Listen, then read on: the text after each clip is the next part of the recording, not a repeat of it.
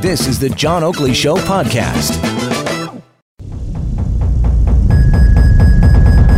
Here's what's on the Oakley Show podcast for Tuesday, November 17th, 2020. We speak to one Toronto bar owner who understands the appeal of nostalgia and is using it to adapt and keep his business afloat. We hear from the special advisor to the Director General of the World Health Organization. Some writing can be so bad, it becomes comical, and we find out about a contest that celebrates the worst sentences with which to start a book. And Canada's Privacy Commissioner is getting new authority and power. All of this starts now. What are some of these businesses doing to hang on?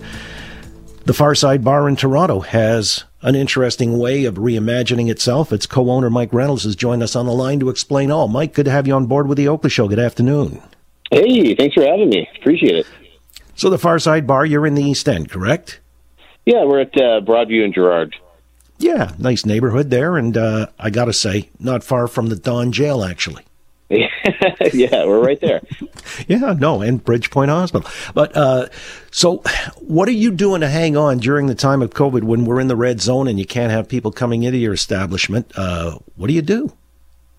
Well, yeah, I mean, we've sort of have gotten a little bit creative. We turned our sort of back bar video collection into a rentable VHS library. So if you've been to the bar, we're sort of known for playing videos on the screen so that when you come in, you can kind of check out any sort of like weird stuff that we've got in our VCR. So now we're making it available to everybody to rent and take home. You got a stockpile of VCRs, by the way? I do, actually, yeah. I got a pile of them. They've all got HDMI adapters, so you can rent them along with the videos and kind of like relive 2002. You name the year, I guess. I've got you covered. 84 keeps coming up. This is circa 1984, 85. VCRs were very much in vogue and all the rest, and VHS tapes supplanted beta by that time. So what you're saying is you've sort of taken this step, a step back, as it were, out of necessity. So, I mean, you guys were kind of known that films were always playing there and some eclectic stuff. So now you're just sort of trying to leverage that and turn it into a rental opportunity, if you will. Yeah, and so then, you can drop by the bar and grab the provisions for the weekend. You can grab a six-pack of some craft beer and whatever weird stuff you want to watch. Something to make it a little more interesting than your regular streaming services and, are asking you if you're still watching. Just to kind of make you remember what watching movies was like. Well, yeah, no, I understand it perfectly, and I mean it's a hook, so that people also remember that you're still there on the street in their corner, on the corner in their neighborhood. So, I guess it's, I don't know, will this keep the wolf from the door, or is it strictly again, keeping it in mind, keeping your premises in mind? Yeah, I mean that's part of it too. It's also just sort of a way, or I guess an incentive just to drop by and to see see a regular bartender. Maybe he'll recommend you a movie and give you a package to go. So what are some of the titles that you've got there that somebody could rent? And give us a sense for the rental fees, even with the VCR. If you don't have one at home with an HDMI cable, you might want to rent the apparatus. So it's $40 for the weekend. You get 3 tapes and the VCR and the adapter. For as far as like selection goes, we've got 5,000 plus tapes in the back. And when you sign up, you can sort of ask for 3 of them, and then I bring them up to the front, and they become rentable and available. So like for the classics, I guess you want to watch your RoboCops and your Evil Dead and Terminator. Recently, I watched Uncle Buck for the first time in a long time. A little bit of John Candy there is just really, really good for you. But then we've got some really weird stuff too. I mean, that's the other side of renting VHS tapes, is you get sort of the more special interests, we'll call it. I've got some juggling tutorials to teach you how to juggle. I've got some body break diet videos. I've got one called Alphabet Soup, where two dogs teach you the alphabet. Nice. All kinds of weird stuff. So yeah, no, that's a Friday night right there. I think you've defined a Friday night in my world. But, I guess a lot of people would hanker for nostalgia now, thinking that, there was a time when everything was more, less complicated, let's say, except trying to get the VCR from blinking 12. I could never master that myself. But so this is where you're taking it, and it's a good hook, and I hope it works for you. I mean, barring that, and we're staying in the red zone, is there a plan B at all? Well, this is it. This is Plan B. I mean, we're kind of sort of buckling up for a tough winter, and sort of any real reason that you want to drop by would be the best. Would be best, Right, but you can sell hooch to go. That's one of those things on the takeaway and delivery, right? Well, absolutely. We've got all kinds of craft beer, all kinds of stuff to go. Right, and you're selling popcorn as well, if I got it right. It's free popcorn, just like Jumbo Video back in the day. You can come and fill a paper bag while you look at the videotapes. No, that's the best. You're really taking it back about 25, 30 years. Jumbo Video, Blockbuster as well. They're not around, but you have now positioned yourself as somebody who is hawking nostalgia, and it's a great hook. No, you know what? I think I congratulate you for really, again, you got a shape shift because this is the hand you were dealt. Good for you. Folks should know about it. You're there at Gerrard and Broadview in the city's East End. It's called Farside Bar. What are your hours? And you've kind of given us an idea of the rental prices, whether, $40 with the VCR. If you got your own VCR, I mean... $5 a tape is the other side of it, yeah. $5 a tape for a night. But we're open from 5 to 9, 7 days a week, except for Monday. And then we open 3 to 9 on weekends.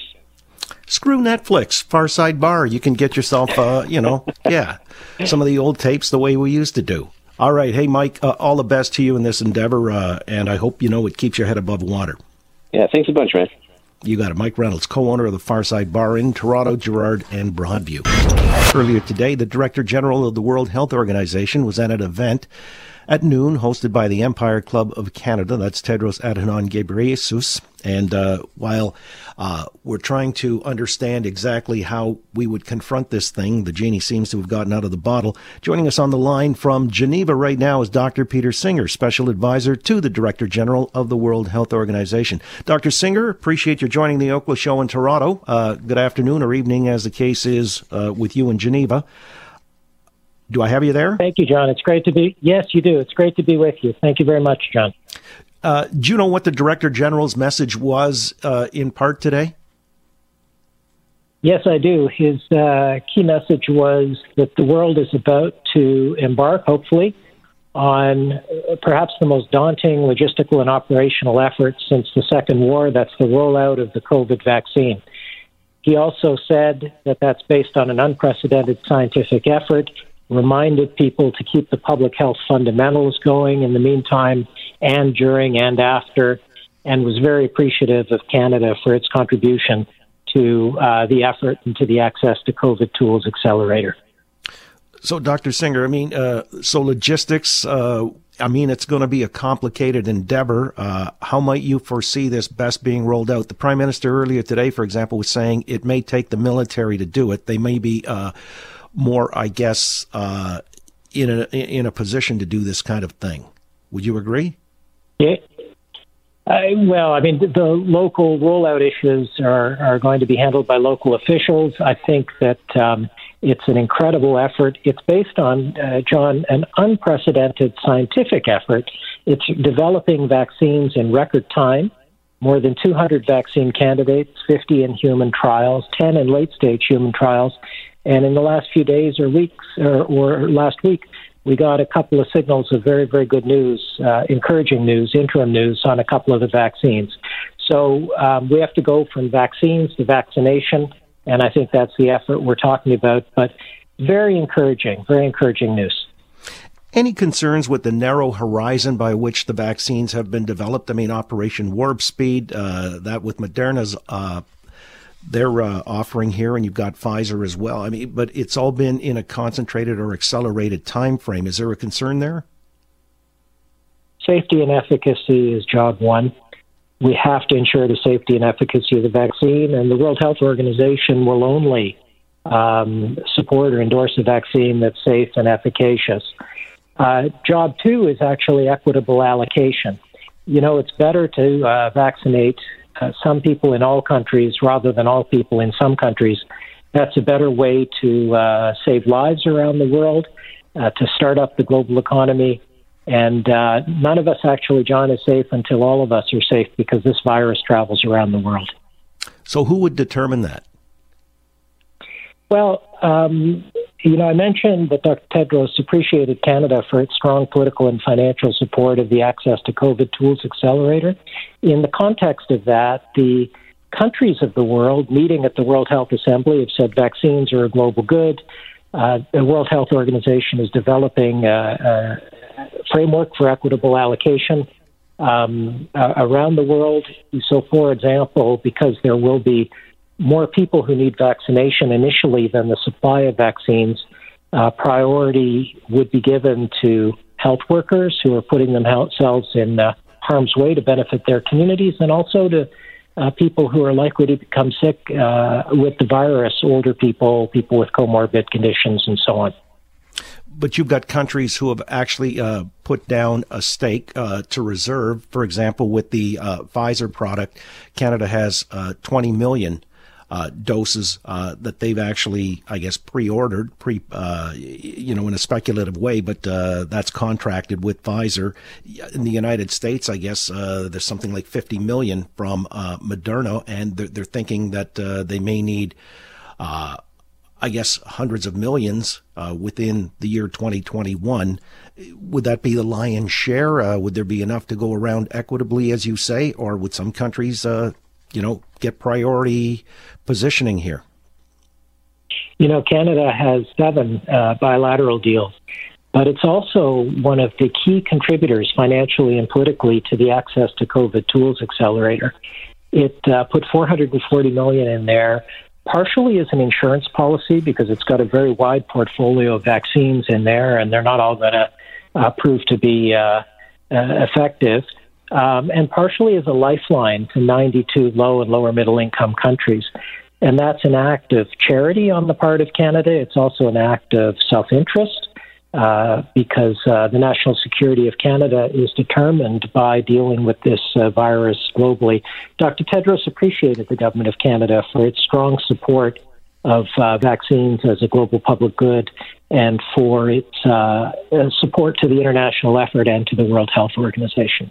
Again, with Dr. Peter Singer, Special Advisor to the Director General of the World Health Organization.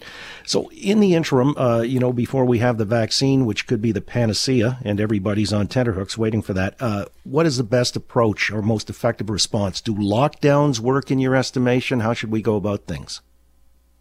Yeah, so first thing to say, John, is it's not a panacea. It's not a silver bullet. It won't be an on-off switch. It'll take a while to roll out.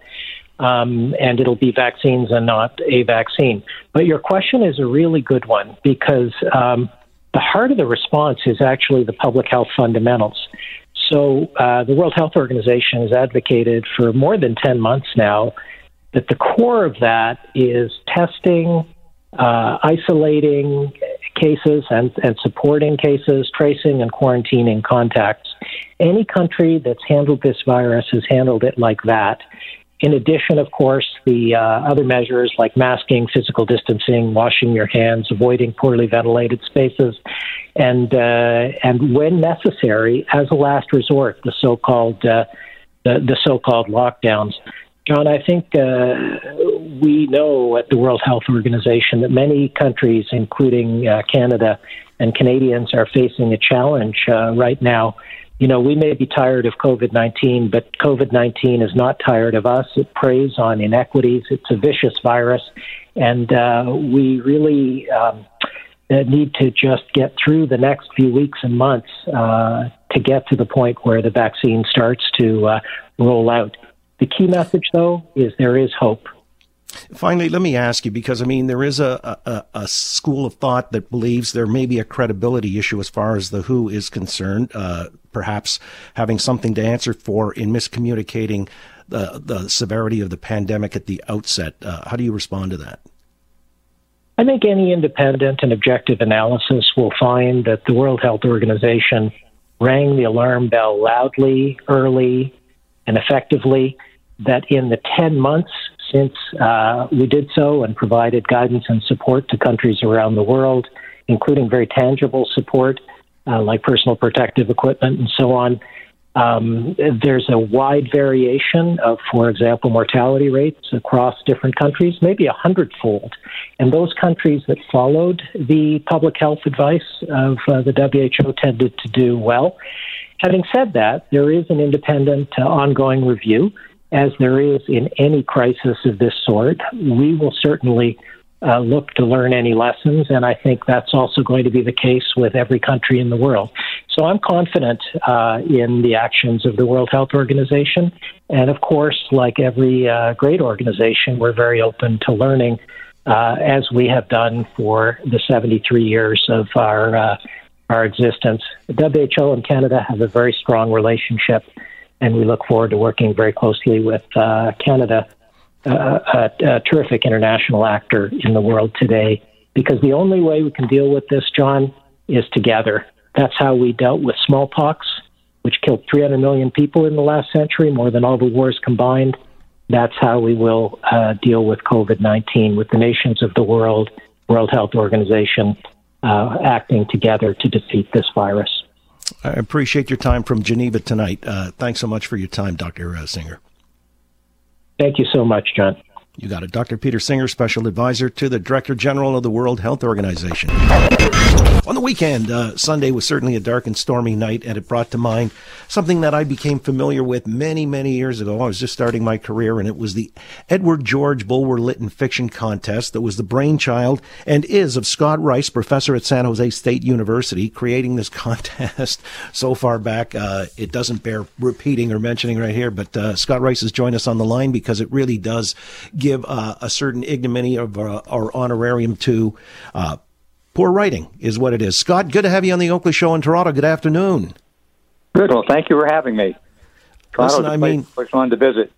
It is. By the way, I think I recall talking to you so many years ago. When did you first start this contest, and how did it come about again? I think it was about 1983 or something. We started it, so it's been around for a few semesters. Yeah. All right. And so was it a part of the I guess the English Lit department, or per se, or was it just a fun romp that you decided to implement with some students? Yes, it was a bit of a hoot, so I thought some fun to have. I ran across, it was a dark and stormy night when I was in graduate school, and I mistakenly thought that it was the product of Bulwer-Lytton, the person who gave us The Last Days of Pompeii. And he begins his novel, Paul Clifford, that way, but turned out it had been around for a long time, and he was playing with it himself. So it's sly. It owes less to his bad writing than my bad reading. Right, but now it's become synonymous with the opening to any kind of really tawdry fiction or nonfiction. It was a dark and stormy night. Yeah. So you've adopted that. And now you've got various categories in this contest, which I guess is an annual ritual or rite of passage here. Tell me about some of the categories. I've been reading them on your website, and I just find it's a hoot. Can you give us, for example, the grand winner? Well, originally, we wanted to have just a bad opening sentence to an imaginary novel, but then we thought, well, heck, we just have one winner. That's no fun. We want more people to have a good time than that. So instead, we started creating categories, like detective fiction and science fiction and romance and what we call purple prose, that kind of thing, and just let people turn their imaginations loose. We never did tell people what we wanted. We decided to let the people enter the contest make it up. Right. Although you do sort of have a set of guidelines that you put forward, you don't want people necessarily to just sort of be derivative and use it was a dark and stormy night. But the 2020 grand prize goes to a young lady from San Francisco. Can you show, by way of example, what bad writing is really? This is the grand prize winner after. One of our favorite categories is the bad metaphor, the bad figure of speech. Her Dear John missive flapped unambiguously in the windy breeze, hanging like a pizza menu on the doorknob of my mind. Remember, some years ago we had a song, a popular song about the windmills of your mind.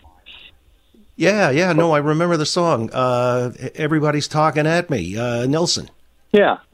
And I don't know how people are commenting how ridiculous that metaphor is. I mean, you ever stood by a windmill? I mean, they go, in my mind. Whap, whap, whap. I hardly ever hear my mind going whap, whap, whap. I mean, it may be chittering and screaming, but not whap, whap, whap.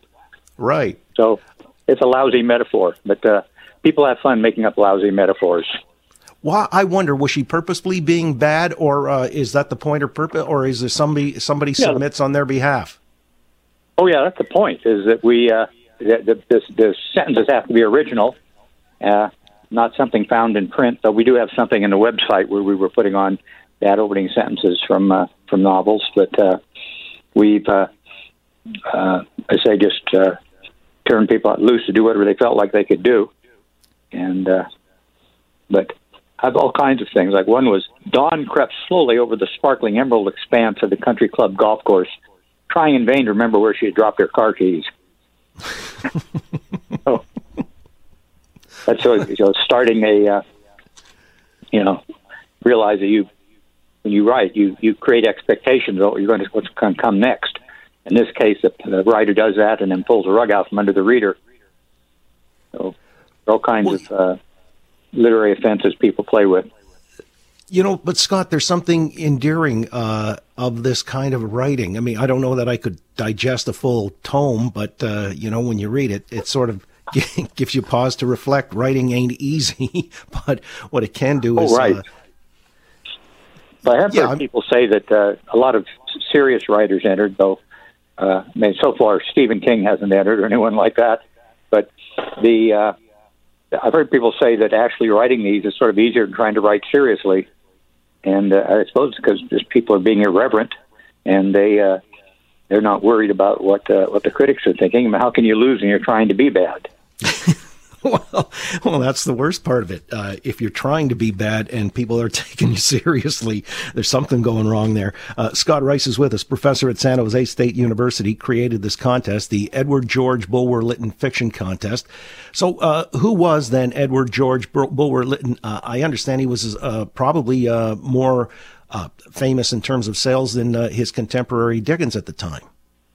Yes, he was. He was actually, came from a titled family, and he just took up novel writing. He was a member of Congress. Of the we call it the Congress here.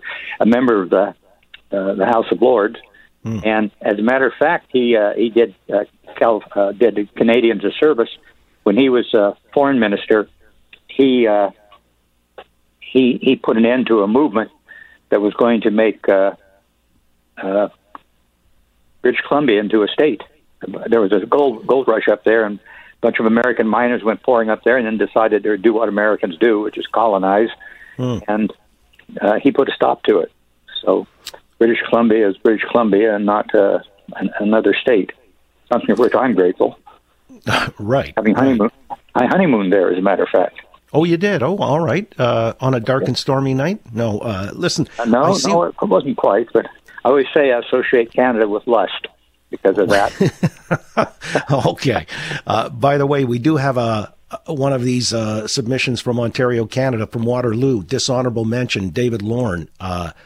Sally loved Jeff so deeply that if he were a pirate on a dread pirate ship and not an insurance adjuster, snarling and drinking, murdering and raping his way across the Caribbean, well, maybe not raping, it was a sentiment that counted, and he had a peg leg, she would have gladly sawed off her own leg and sewed it to a stump with silken thread so he could dance again, holding her up since she was now a sudden amputee. That's good writing right there. Yeah. So, let me ask you, Scott, how does somebody enter your contest? Is there any prize money? What are the rules? What do they need to know? Well, the grand prize winner makes me realize I haven't paid off the grand prize winner this year. The grand prize winner is receives a pittance, which is $250. But other than that, I'd say people content themselves with being household names, and so it is. But all you have to do is there's the website. It's bulwerlytton.com. or for that matter, you can probably just Google bad writing contest, and you'll get the Bulwer-Lytton site, and then just submit. And you can submit as many as you want. You can go to the website. There's a form there where you can enter things. And my daughter put that together. She's my webmaster, or webmistress, I guess. So, yeah. When's the deadline for submissions? Well, we always have a mythical deadline for based on April 15th, that I say is the date for which Americans make up bad stories. That's the date which income taxes are due. And so, right. but really, it's by the end of June. Something comes in by the end of June, and it gets submitted to our panel of undistinguished judges, and then we take care of it. It takes a little while. It takes a few weeks to wrap up the judging. I see. All right. Too many laughs, I guess, interrupting things. There you go. That's the Bulwer-Lytton Fiction Contest. And again, it's W, which, according to our friend Scott, Wretched Writers Welcome. You can find it at Bad Writing Contest, as he said. Scott, good to talk to you. It's really been a pleasure. We'll watch with interest and see what's submitted this coming season, and perhaps many from our own parts. Thanks so much for your time. Good. Thank you. You got it. Over and out. Scott Rice again. He's a prof at San Jose State University, created the contest. It was introduced in the House of Commons earlier today by Navdeep Bains, the Innovation Minister. I'm talking about this Digital Charter Implementation Act, which would be effectively a digital charter updating our privacy laws for users in this country. It's been several decades since it was last put in play or updated, and so it certainly does need burnishing at that level. There may be some pitfalls in there as well, as opposition critics have pointed out. At first pass, though, it looks like this was born out of necessity. Let's find out what the experts say. Samuel Trosso is one such cybersecurity privacy law prof at the University of Western Ontario, joining the Oakley Show this afternoon. Professor Trosso, good to have you on board. Good afternoon. Thank you for having me. So what do you make at first blush of this proposed digital charter? Well, this is something that's been a long time coming. You know, this the current Privacy Act goes back to about 2000, and in 2000 they based the privacy rules on a 1980 set of principles. So it really is not up to date, and it's good that they're doing this. I have a 124-page PDF in front of me, and this was tabled this morning, and there are a couple of different parts to it. But I think it's clear that they're staying pretty much within the framework of the types of rules that they had, but they're just trying to expand them so they're a little easier to understand. They're also, and I think this is the most important part, they're giving the Privacy Commissioner expanded powers. One of the big problems has been, as an administrative agency, the Office of the Federal Privacy Commissioner has not had the authority to put any teeth in back of its orders, and this is expanding that a little bit. So I think there's some good things in this act, although it's hard to say because there could be some problems in here. All right, as you cite, giving teeth to the Privacy Commissioner, Daniel Therrien, who's asked for this for a while. He can order a company to stop collecting data or using personal information to the point where companies can be fined 5% of their revenue or $25 million, whichever is greater, for the most serious offenses. Help me out here. Typically, what would those breaches be that would draw this kind of fine or censure? Well, I think it would, for something like that, it would have to be very serious. It would have to be sort of at the level of a very large company like a credit agency or a bank, not a small mom and pop operation, or if you're dealing with a social media group like Facebook. There's been a lot of controversy over the years between Facebook, for example, and the Privacy Commissioner. And I think that by putting in that percentage of revenue, they're trying to send a signal to the very, very large holders of personal data that they have to take their obligations to secure personal data more seriously. Now, they're not going to impose a fine like that just out of nowhere. It would have to go through some type of adjudication, and there would have to be an order. This is something that would be something I think that would be withheld for the most serious types of cases where people are really hurt. Kind of like the Cambridge Analytica scenario, right? Absolutely. Cambridge Analytica, Equifax, people put their trust in financial institutions to hold data that's very, very personal and that would identify them. And these days we're seeing a lot of data breaches. And one of the other things that this bill does is it enhances it steps up the reporting requirements when there's a data breach. It's very often the case that there's a very, very serious breach of people's data, and they don't really know about it for quite a while. This will help the consumer in that general area. And again, it will give the privacy commissioner the ability to really put some teeth into its orders. You know what intrigues me as well, by my understanding anyway, the commissioner could recommend fines to a new personal information and data protection tribunal. So they would vet that, I guess, or run it by a tribunal. How do you imagine this tribunal being set up? Well, it looks as if there's quite a few detailed provisions in there about how many people are on it. It looks like 3. I think the idea is you want to have sort of speedier administrative processes for these types of disputes to unfold, so they don't have to go through all the levels of courts at first, which could take years and years and years and years. Right, and you did mention trust as well, because you've got companies with massive troves of personal data that got to be held accountable, how that data is being used or abused, and they've got to be transparent. So, but what if the user is complicit in this? For example, look, I know you've got terms of agreement that you sometimes don't read the fine print, and they can go on indefinitely, with these big techcos. Sidewalk Labs, who wanted to operate on the waterfront here in the city of Toronto, they were putting in all kinds of conditions or provisos that they would be, have access to your data, as much as they were trying to assuage us that, hey, there's no way, or assure us that there was no way they were going to abuse it. What if people consign their agreement? One of the most important principles in privacy law is the principle of consent, and one of the things that this act does, again at first glance, is it puts a little bit more teeth into the definition of consent, which was really very vague under the existing law. It's very clear that people are signing forms that purport to give consent. These are user agreements, and they're very, very long, complex legal documents that nobody really is going to understand. This law is making it clearer that people have to be given the opportunity to read something that is more understandable. Right, and they can withdraw their consent, if I understand correctly.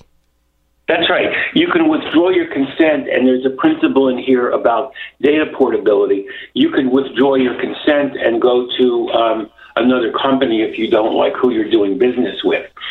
Now, in some situations, that's not really possible. If you have the choice between 2 or 3 different credit agencies, maybe you can do that. But if you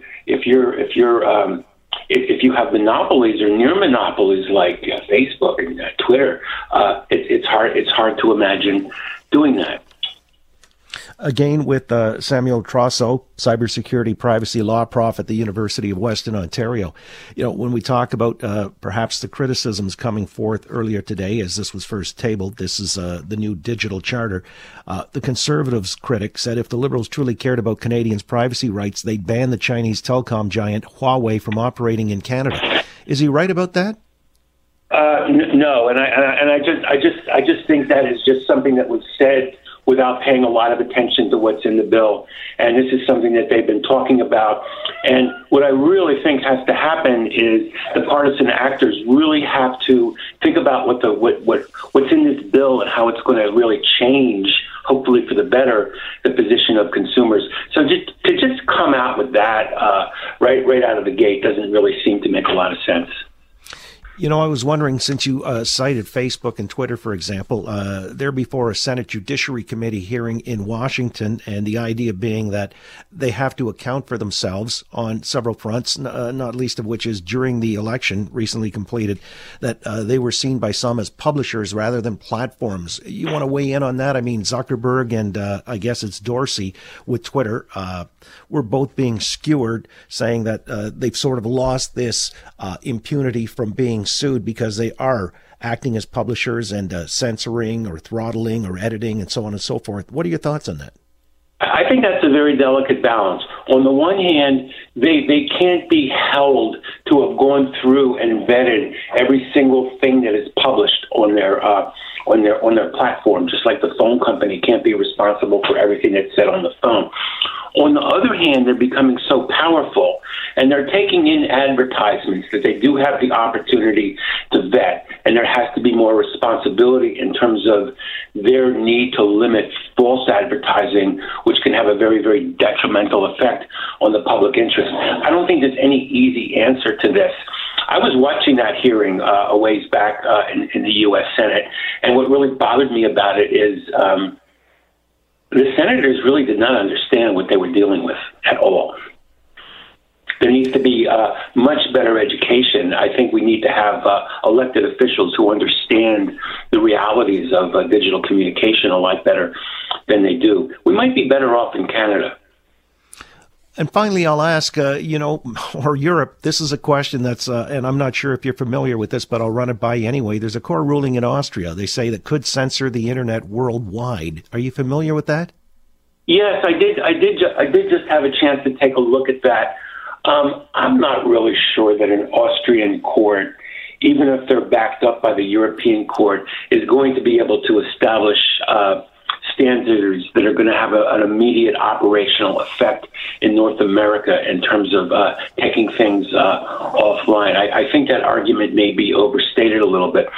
It's important to keep in mind what European countries are doing with respect to privacy, because if Canadian or U.S. businesses want to do business in Europe, they have to comply with European standards. And I think this bill is actually bringing that up to date. But in terms of that Austrian decision, that leaves too much out in the open for us to really be spending a lot of time worrying about it right now. Right. In a nutshell, the leader of the Green Party was defamed for being a traitor and a fascist and all the rest, and therefore, under Austrian law, the courts ordered Facebook take down and keep off any such post and do so around the world. So I guess it was kind of extrajudicial or extraordinary yes. in their ruling. It's really not that clear how an Austrian court would have that kind of power around the world. The other thing to keep in mind is that the law of defamation has very different standards in different countries, and part of a country's sovereignty is their ability to have national laws. The law of defamation is very different in Canada than it is in the United States, and different countries have different standards. So it creates a problem for one country to sort of like make a ruling that their standard is going to be applicable throughout the world. And again, you want Facebook to have to be responsible in terms of the ads that they're taking in, and to do some type of scrutiny. But they can't be held to account for every single statement that tens of millions of people are putting up every day. It has to be a balance. Yeah. No more Austrians wanting to rule the world. That's the takeaway. Samuel Trosso, thank you so much for your time from London this afternoon. Okay, well, thank you for having me. You got it. Cybersecurity, privacy law prof at the University of Western Ontario. That's a wrap for the Oakley Show podcast for Tuesday, November 17, 2020. You can listen to the show live weekday afternoons from 3 to 6 Eastern. Turn the dial to 640. Listen live at 640toronto.com or search the name John Oakley on Spotify.